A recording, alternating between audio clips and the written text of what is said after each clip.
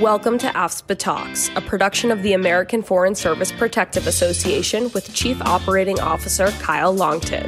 Be sure to subscribe to us on your favorite podcast channel. Enjoy the episode. Hi, and welcome to another episode of AFSPA Talks. This is Kyle Longton, and with me as always is Hannah Wolfart. Hannah, today AFSPA talks about diabetes and diabetes management. This is something we hear about in the news a lot, but we don't always dig into the statistics. And I did a quick search and pulled up some information from the American Diabetes Association. And the latest information they had was from 2018. And at that time, they estimated that 34.2 million Americans, or 10.5% of the population, had diabetes. But they also said that about 20% of that group are undiagnosed. The prevalence is higher among seniors and also higher among some racial and ethnic groups. And in 2017, diabetes was the 7th leading cause of death in the United States.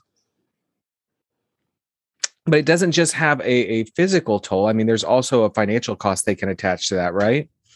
Definitely.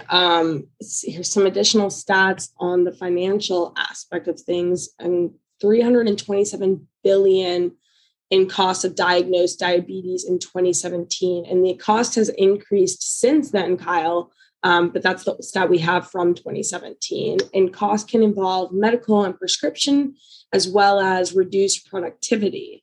FSBP members are no exception to this. More than 5,000 members with diagnosed diabetes, as recognized from the medical and prescription claims. We have more than 5,000 members, and this is approximately 6% of our population.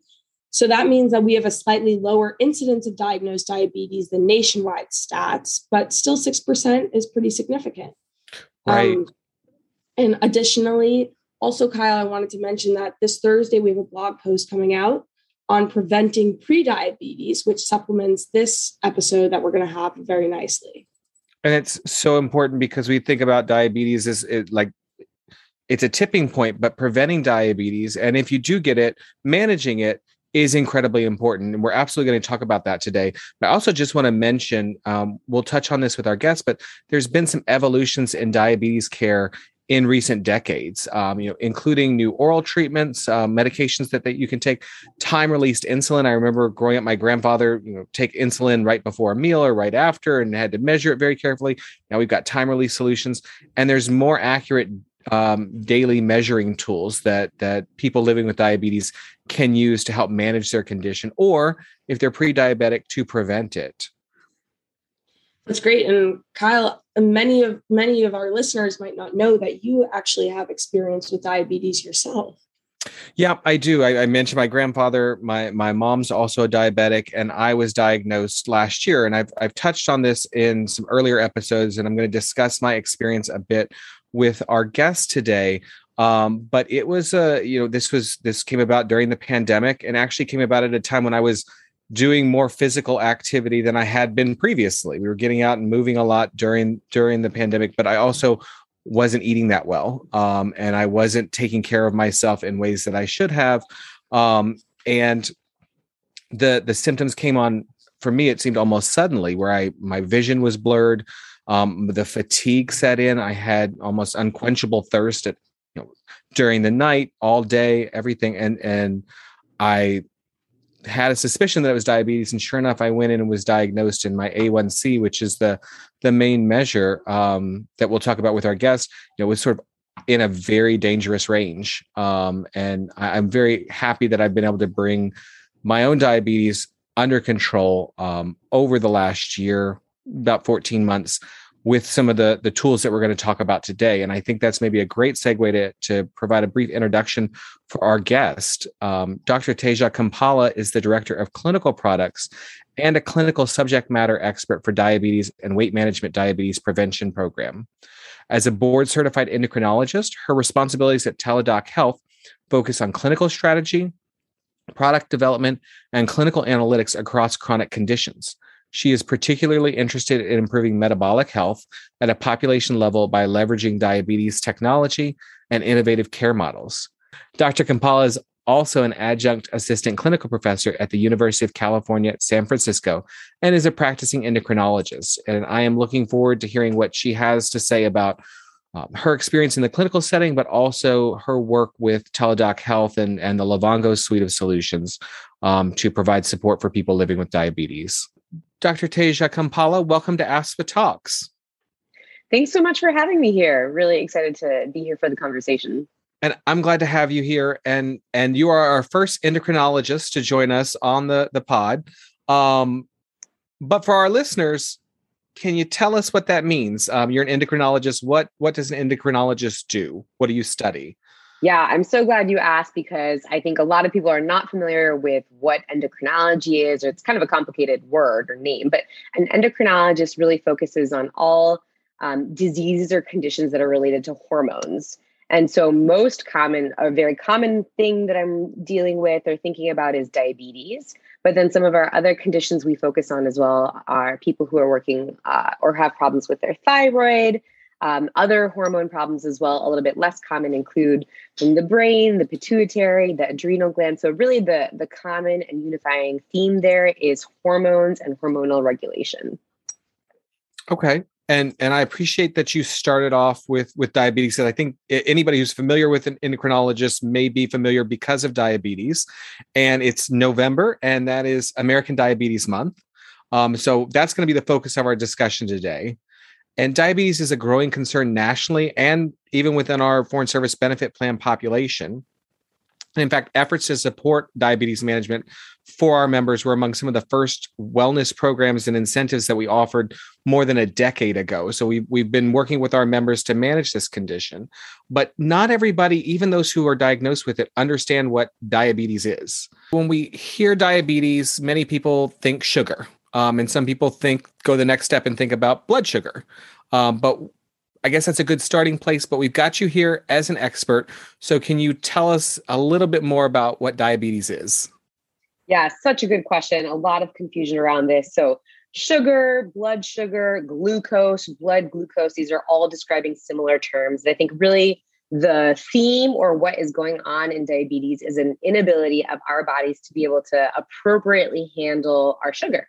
So sugar, and kind of more specifically, we're talking about glucose, is really the fuel for our body. So think about any bite of food that we have, many types of food that we're consuming are entering our body, turning into to blood glucose, and our cells throughout our body need to use that as fuel for just working, waking up, living your normal life. We use glucose as our fuel source. A couple key hormones are involved, and I'll keep it at the high level. You can push me further, Kyle, if you want us to go deeper, but we kind of throughout our body need to use glucose for fuel, and our cells need insulin. So insulin is a key hormone that really helps our body open up the cells and be able to access and use that glucose. So if you don't have insulin, or you have insulin, but you're not able to use it well, what happens then is the glucose doesn't enter your cells and it hangs out in the bloodstream instead. You see elevated or high blood glucoses. And that's kind of really the core problem of what's going on in diabetes. Go ahead. Sorry. No. And I just want to go back to something you said, and we'll probably touch on this again later, that, again, we think about sugar, we hear this, you're talking about glucose. We're not talking about just cutting back on candy.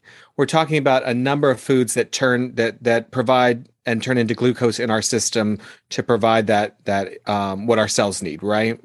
I'm so glad you brought that up. Yes, you're absolutely right. So yeah, of course, sugar, soda, things that you think are sweet, yes, they do go in and turn into blood glucose in your body, but a number of other things as well. So most foods that are carbohydrates, so think about your breads, rices, pastas, which are an important part of our diet. We need them for nutrition, but those types of foods as well turn into glucose. There's nothing wrong with glucose. We need glucose as our fuel source.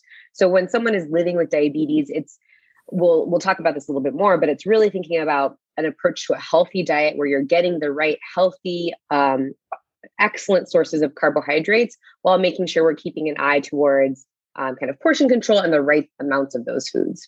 Okay.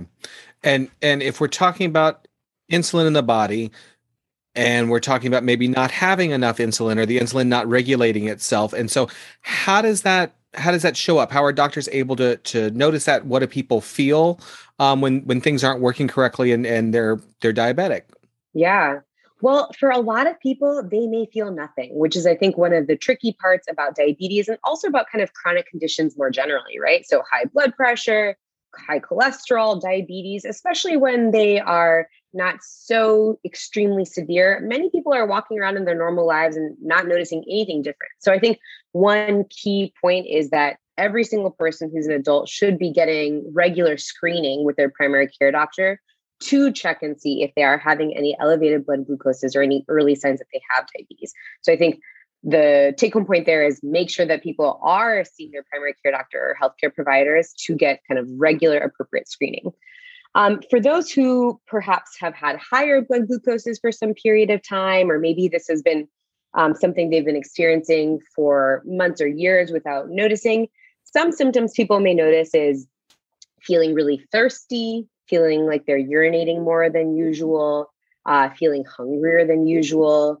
And a lot of people tell me just that their energy is really low, they're fatigued. And so I think keeping an eye towards those symptoms is a great reason to think about seeing a doctor. But also, even if you're not having that, don't just assume that you are feeling absolutely fine. You must be fine. Always great to get the screening.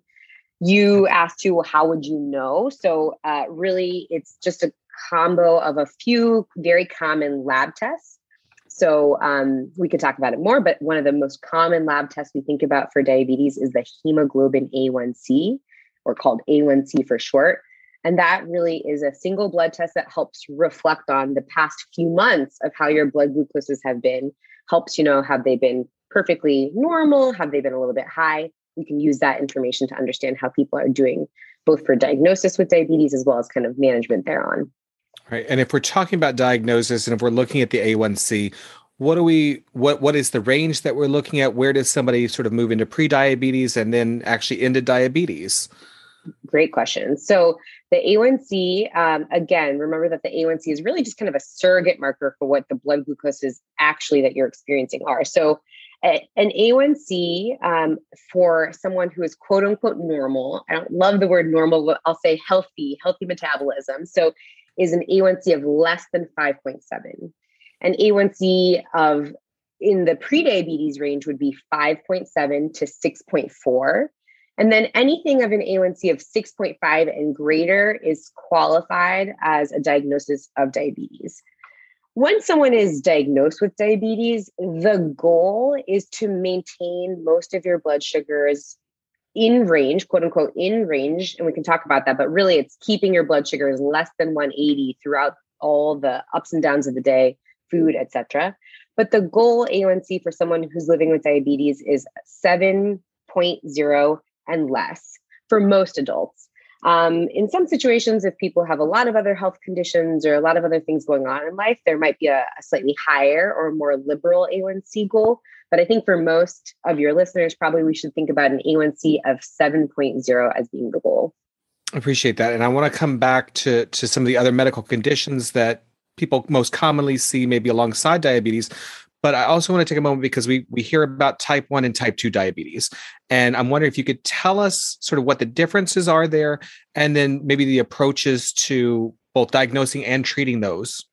Yeah. So this is confusing because people just say diabetes, but the reality is that there's two main types of diabetes. And actually there's a few other smaller forms of diabetes as well that myself as an endocrinologist, I think about those in addition. But the two types of diabetes is type 1 diabetes and type 2 diabetes. So type 1 diabetes is the minority. So in the US, it's about 5% of the US population with diabetes that has type 1. And then type 2 is the majority. So 90 to 95% of people who have diabetes, it's type 2 diabetes. So what's the difference? Type 1 is an autoimmune condition. So what that really means is that someone's immune system, their body, is itself attacking and kind of affecting the pancreas. And the pancreas is that central organ that produces insulin. Type 2 diabetes, on the other hand, is not technically an autoimmune disease, but it's really a disease with a lot of genetic influence. So I'm thinking about family history. If people have a lot of members in their family who've had type 2 diabetes, that is certainly a risk factor. A few other kind of clinical factors that play into type 2 diabetes would be thinking about insulin resistance, how much weight a person carries, and a few other factors as well. I think the key difference here is that for type 1 diabetes, from the day of diagnosis, the day you get told that you have type 1 diabetes, you're essentially starting to use insulin right away because the body has stopped producing insulin on its own. In type 2 diabetes, on the other hand, the body is still making insulin. It's just that we're really not able to use our insulin effectively or appropriately. So there are a number of things we can do for type 2 diabetes. And we can talk about that a little bit more, but changing your diet, focusing on exercise, and then a combination of other medications as well as insulin are options that are on the table. But insulin is not required for most people from the get-go. Okay. And excuse me, since you mentioned it, we're talking about ways with diet and exercise and oral medications and so forth that can help manage type 2. And oftentimes type 2 diabetes doesn't exist on its own. You mentioned this before. What are some of the other medical conditions that often exist alongside diabetes? Yeah. So diabetes, and especially type 2 diabetes, can often travel with other conditions. And so some of the top ones on my mind are hypertension, so high blood pressure, hyperlipidemia, so problems with your cholesterol, and then also definitely thinking about weight and if we carry extra weight, and particularly the location of weight. So folks a lot of the time think about abdominal obesity, which means we are putting our fat around our belly. People often think about that waist to hip circumference ratio. So there's something a little bit where you place your weight actually matters, whether it's around other parts of your body or whether it's around your abdomen has an impact. So these conditions, so diabetes, hypertension, high cholesterol, and obesity often travel together. And actually, these are part of the larger umbrella of metabolic syndrome, if you've heard that term before. Yeah. And really what that means is kind of, yes, they are all separate diseases. They show up in different ways, but they're really similar and connected. And I think actually the good thing that I'd say is because they are connected and because they're under this umbrella of metabolic syndrome, what you do for one condition can have really positive impacts on the other, right? So for example, if you really modify and approach a healthy diet and incorporating more exercise for your diabetes, high likelihood that that's going to have really positive impacts on your blood pressure and on your cholesterol and your weight as well. That's excellent. And those are some of the physical conditions that we see, but we've been talking this year and last year throughout Aspen, particularly on this podcast, about behavioral and mental challenges that can come along with physical diagnoses. And diabetes is no exception there. It can have an effect on behavioral health of those who are living with the disease. And I also want to say, I really appreciate the language you use and your colleagues use, that we're not talking about diabetics. We're talking about people who are living with diabetes. And I am one of those people who's been living with diabetes for just over a year now. I was diagnosed last August, and following my immediate diagnosis, one of the hardest things for me was coming to terms with it. And that there was a certain amount of hopelessness that I felt, not just about some of the physical conditions in terms of blurred vision, the fatigue you mentioned, just like 3 o'clock, could not make it past 3 p.m. in the afternoon without a nap, and some of the other things, but that really weighed on me and played a role in almost delaying my reaction physically, incorporating more exercise and so forth. In your role as an endocrinologist, I know you're probably mostly focused on the physical aspects that we're seeing, but you're not ignoring the behavioral health. And I'm wondering if you can add any context around that and some of what you've seen in your own practice. I'm so glad you brought that up, because the truth is that, yeah, diabetes, it's a, let's call it physical condition, but it is so emotionally laden, right? I think it is not just for you, Kyle, but for, I'd say probably most people who live with diabetes or have experienced this diagnosis, there can be a lot of feelings of shame and guilt and frustration, and it's so common. So I guess what I'd say first is just to normalize it. And you're not alone. Many people who are going through a similar experience have an entire spectrum of emotional responses. So I think it's incredibly important for us to pay attention to the emotional response a person is having, because until you can have acceptance and kind of self-acceptance and being kind to yourself and really compassionate with yourself, it's going to be really hard to take care of your own health. So I think, I normalize that this is a common experience if people are having a lot of ups and downs emotionally with their, not only diabetes, but other chronic conditions. Mm-hmm. And two, that it's going to be okay. Lots of support out there. Take it one day at a time. And that's go ahead. Go please. ahead. Sorry. No, please. Well, I was just going to add that, this is actually there's a term for this. So diabetes distress, which is separate from depression, it's separate from anxiety. It's its own thing, which is all of the emotional day-to-day burden of living and experiencing diabetes, because there's a lot of work required, right? There's a lot that you're thinking about on a day-to-day basis: food, exercise, checking the blood sugar. And that amount of work absolutely can cause it can carry its own burden. So you said, an endocrinologist may not focus on this, but I would like to just say, actually, we focus on this a lot. And so I think, primary care doctors, endocrinologists, yes, it's the medications and talking about all the treatments, but it's also very much talking about kind of the emotional and behavioral aspect of chronic conditions as well, because those two go so hand in hand. And I love that approach. Particularly, I know Teladoc has been taking and building up to the whole person care. And I'm excited for our members to continue taking advantage of that. And I also appreciate what you said. There's a lot of day to day that you're taking on with a new diagnosis or even a continuing diagnosis years in, and maybe you weren't doing it before, particularly after that initial diagnosis, but you can do it. And I think that's a great segue for us to talk about how to manage diabetes. Our plan, the Foreign Service Benefit Plan, has approached diabetes management in a number of ways over the years. Coverage for nutritional counseling and educational classes, support from nurse care managers, coverage, of course, for medications and testing supplies and medical appointments. But one of the most effective programs we found, one of the most widely used programs across any diagnosis or any support class, has been Livongo, which is now part of the Teladoc Health family of solutions under the Teladoc umbrella. I think we discussed before. So I'd like to just kick it over to you then, Dr. Kampala. What does Livongo offer for people who are living with diabetes?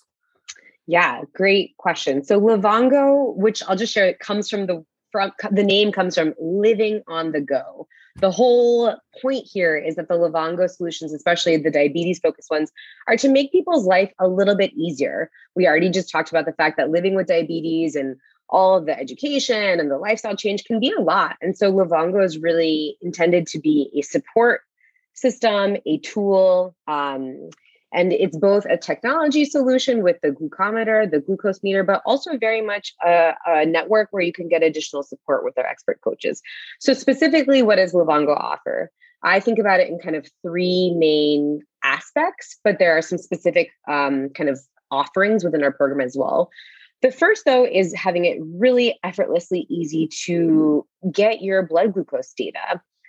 So think about the glucose meter. So it comes with right out of the box, ready to go. And when you check your blood sugar, you're getting immediate information about, oh, this was in range. Awesome job. Keep it up. Or, oh, this was really low. Do you need some tips on what to do? And I actually think that's really helpful because a number itself is not that meaningful unless you understand what you're supposed to make of that information or what you're going to do with it.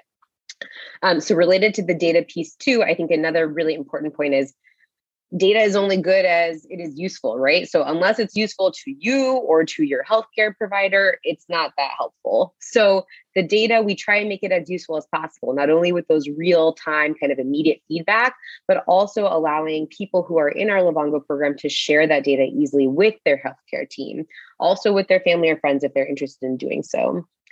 I think the second aspect of Livongo that I'd like to mention is that there is some personalization. So people are getting personalized insights. So whether you are a person who's really interested in nutrition or whether you're a person who's really interested in learning more about medications, and also we use our kind of machine learning to understand, well, what are people interested in and how are things going with their diabetes to really make sure people are getting kind of the right information that's going to be the most helpful to them.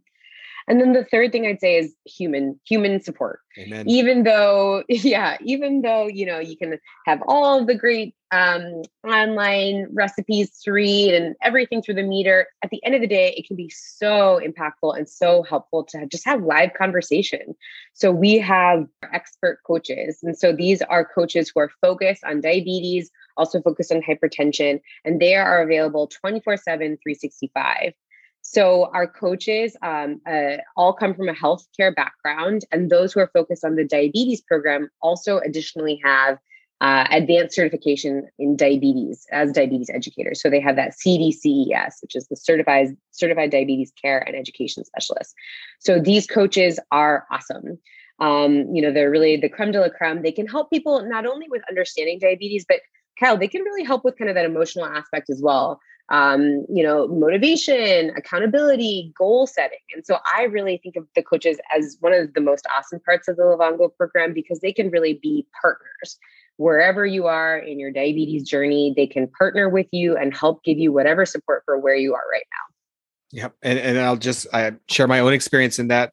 When I was initially diagnosed, having problems with it, connected with a coach a handful of times, and we've stayed in touch as needed, but she's the first person who gave me hope about my diagnosis. I mean, my doctor was great, confirmed that I had an A1C of 13. I didn't see well enough to drive. I couldn't drive a mile from my home to pick my kids up from daycare, anything like that. And I thought that was just going to be my reality. I was going to have these dizzy spells. I was going to feel tired. And she said, no, once you get it under control, shout out to Linda. Once you get it under control, things are going to get better. You have changed a little bit, but things are going to go back to closer to what you were experiencing before once you get things under control. And I've been using Livongo for, about 14 months now. My A1C is down to 6 and has been holding there since January. And I continue to use this, and I love being able to send the reports to my dietitian when we meet a couple times a month, and to share with my primary care provider when I see him once or twice a year. It's incredibly easy, but that data and the ease of accessing it, just pulling it up on your phone or on the meter itself, is so helpful. And getting those nudges, I had a day this week when my before breakfast reading was a little higher than it should have been because of dessert the night before. And it said, hey, and the meter said, maybe have a low carb breakfast with some healthy fats and proteins, and check again after. And just that reminder that this is manageable. The whole day's not shot because your first reading was high. Get back on track, stay on track is so incredibly helpful. That's such a great story. Your story is so inspirational, Kyle. I'm so glad that you shared that with both me and with everyone, because I think one thing I'd say too is you said this yourself, like you were worried this would just be your reality. And I think one really important thing people need to know is that chronic conditions are common, diabetes, hypertension, but people can get them into control and live a long, happy, healthy life. And so, yes, it can feel like a big deal. And it is a big deal to get a new diagnosis, to live with a condition. And yet there are so many things out there, including Livongo, as well as a number of other things out there that can really help people get their conditions in control, so you can live your longest, happiest, healthiest life. Absolutely. And I'll just say mine is a bit of an extreme example with sort of an A1C of 13, but my experience in terms of bringing my A1C down is not unique.